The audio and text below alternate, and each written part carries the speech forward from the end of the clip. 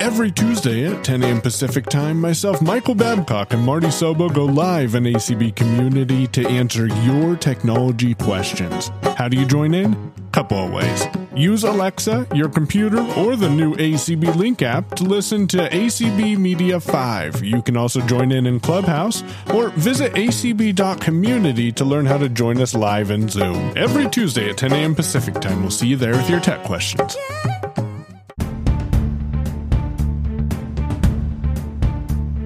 Hey all, Marty here, and back with another Friday Finds with Lynn. So what do we got first, Lynn? Well, we have Streamlabs has a new editing tool to help streamers jump into podcasting. And that was an article that we found in The Verge. And apparently some of the things that it helps you do, it has filters, right? That you can take out the ums and the ahs and stuff like that. It allows you to do clip management so that you can more easily have cross-platform clips. I'm trying to think of some of the other advantages, but it's sort of a great sort of set of tools to help people who are getting into podcasting. And it's something that I don't know about the accessibility of yet, but I think that, creators are always looking for things to help them out and sort of get them started, but yeah, definitely. As Marty and I were talking about earlier, it does bring up the question of these free tools, Yeah, you always have to really dive in and make sure when you're using a free tool, on one hand, there's some good features about it. Well, It's free, so that's really good. And you get the experience of learning the basics in a free environment. But I will say that on the other side of things, you want to make sure that you know who's going to own your content at the end of the day. For example, there used to be a company and they were called Anchor. And Anchor was a great free podcasting platform. And what you would do is you would sign up, you would get on there, you could record, edit, and do distribution through that app for your podcast. Now, the issue is, do you or do you not own your content? Well, I have a friend who did just that. He was using Anchor for his podcast. He took a break from his podcast, came back later, couldn't log in. He comes to find out Spotify purchased the company. So he's locked out of his account. He can't get his names or his podcast or anything. So he doesn't own it anymore. Spotify owns it. So he's pretty much SOL. He's going to have to start all over again. So you just want to be cognizant of all of these tools and make sure you do your research and do your due diligence before you dive in. So that's definitely things to think about. Right. Especially if you want to monetize your content, I don't know. I think creators, we work so hard to get things right. And there are just a lot of things we need to be aware of, on the legal front. And again, I know I'm guilty of this myself, to just click the accept button, without reading terms. And we're not saying that Streamlabs we're just saying that in general, when you're using any of these tools, you really just need to make sure that you know what you're saying yes to, what you're consenting to, because some of these legal agreements can be crazy. You look at them and you think, I don't understand any of this. I'm just going to click the box, But yeah, sometimes it might as well be in another language that you don't even understand. Right. And creators, especially people new to the scene, really don't think about the legal aspects much, right? We're all thinking about microphones and do we have the right microphone and how do we make the music and the background, fit together and all this stuff. So we're thinking about the content, but we're not thinking about the legalese, the stuff that can really get you in trouble if you're not careful. So, but it'll be interesting to see if this Streamlabs set of tools that they have, I really do hope that they're accessible, and I'm hoping that somebody will try them and see if they can actually be of help to creators. Next, I wanted to talk about something that's sort of been on my mind a lot lately. As many of you know, I do a crafting podcast with the American Council of the Blind, Blind Crafters. And I do a podcast on Friday where we talk about different things pertaining to crafting and the blind. And one of the things that I have talked about on that program before is the need for blind folks to have access to a graphical environment or pictures, basically. We tend to really focus a lot on text, and to varying degrees, we've had some success with getting people to use alt text, which is like image descriptions, right?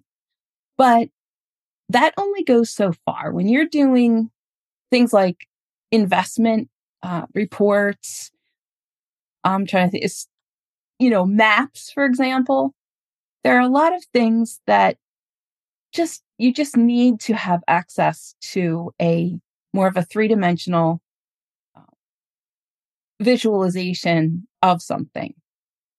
There are just certain things that text just doesn't do well with. And I saw an article, a blog post. It was posted, it was sort of brought to my attention by David Goldfield's site.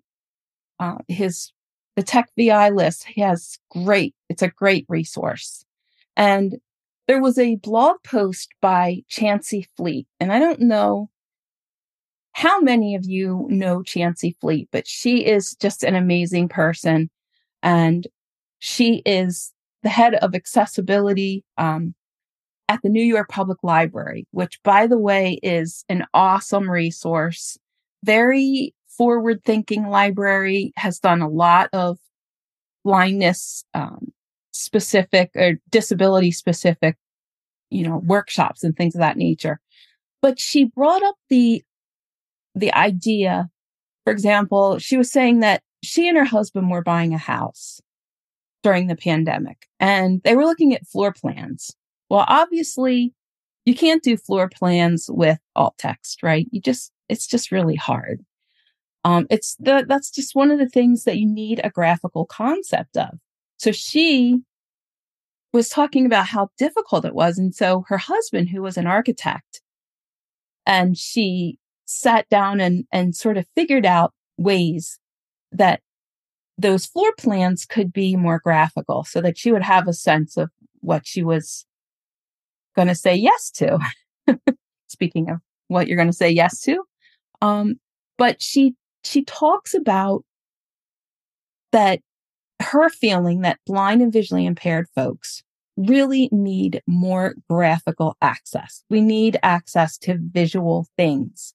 And there are some barriers, but she talked about some of the technology out there, the Monarch, which is supposedly, like, my understanding, it's like a tablet that can display more graphical things, and it's in testing, and it's I think HumanWare and APH, American Printing House for the Blind, are going to be demonstrating the Monarch. I might have a chance to see it soon, so I'm excited about that. She talks about 3D printing and how with 3D printing, you can make more of a three-dimensional representation of things with like layers of plastic, or I don't know how it works, but basically she was talking about, of course, for kids, for blind kids. And I have always said in my craft group that it's so important. I was born blind, so I don't have a good concept of what most things look like. If you were to say, what does an elephant look like? Or what does a certain type of bird or whatever look like? I would really have no idea. I mean, because if I haven't touched it, I just don't know. And this is what she's saying, is that technology is being developed now with the Monarch and with 3D printing and some of the other graphics tools out there. But she says one of the barriers is, of course, cost. One of them is that the software to operate the 3D printers is often not accessible. I just think that we have a thing in our craft class, or our craft organization, where we talk about there's a thing called the Cricut. It's CRIKUT, Cricut. And it is like a 3D thing for crafters. And we are just trying so hard to get the software that runs that machine to work for us. And we've had some difficulties in that regard. But again, just have more of a graphical representation of the world around us, I think, is really an important thing. It's important for kids, for blind kids, and it's important for adults in situations where, for example, investment material, right? When you're looking at the investment reports that come out, you have all these graphs, and the reality is that most of us don't have access to those graphs. It's just really important that we think about it and that we demand, as Chancey says, that we demand that access, that we start to say, hey, I want a map that I can read. I want not just, the textual representation of things, but I really need that three-dimensionality. And so I think this is something to watch. I think there are a lot of things happening right now in this space, and it would be awesome to just be able to go to the New York Public Library, and they have a lab there that does graphics for the blind. And you can contact the New York Public Library and contact Chancey Fleet if you're interested in this, because, yeah.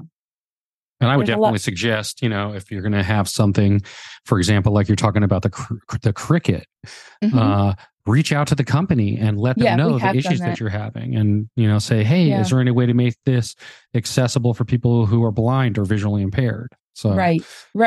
Maybe they'll work with you to try and figure out how to get it there. Yeah, because I think people find it interesting that a blind person would want access to a picture or something graphical. People say, well, we'll we'll do like, alt text or whatever. But obviously for certain things, alt text just doesn't work. Picture's worth 1,000 words, they say. Yep. Well, I know that our audience is very charitable people, right? Yeah, definitely. And it seems as though somebody is going to lose their place soon. And maybe we all can get together and help them out, right? I'm talking, of course, about our friends at Twitter. Elon has forgotten to pay his rent, and the bird is going to get the boot in about a month. They've got to be out. It's ridiculous. And apparently, Musk has a history of sort of not paying people. He has numerous lawsuits right now. And from everybody from his cleaners to his landlord. I don't know why he's not paying the bills. Maybe he he laid off the person that is in charge of that. I don't know. But it's interesting because he also now has huge copyright lawsuits from music industry companies and people's record labels and whatnot, because apparently there's just a lot of copyright violation going on Twitter. I don't know. I haven't been on Twitter in so long, and I don't know how or why. Well, we're not going to get political on the show, but anyway, you should be moving to Mastodon. If you haven't moved to Mastodon yet, come on now. Let's go.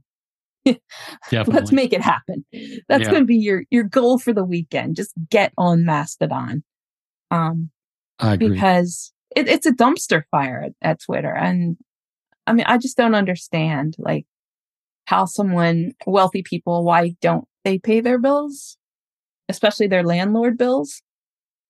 So we might have to come up with a GoFundMe page for Elon and his crew, because they're going to be out on the street, and I know it's going to be so sad. It's going to be awful. Yes. So on that note, thanks so much, Lynn. And thanks, guys. I'm we're going to have more exciting news soon. I think right now everybody is just taking deep breaths, right? We've had all of these different things, the Google thing, the Apple thing, Microsoft, all these people. And now everybody's like they're just tired. And they're like, we need a breather. Let's get a breather. Yeah. And I think vacations are going to start. So I don't know. This week seems to be a little bit of a slow news cycle, but there's always next week. So we'll keep everybody informed and see what happens next week. Yes. And on that note, thanks everyone. We appreciate it. Yep. If you have any questions, comments, you can always reach us at feedback@unmute.show, and we'll see you next time. And make sure to read the fine print, okay? That's our public service message for today. Always read the fine print. If you can see it, or if you have access to it.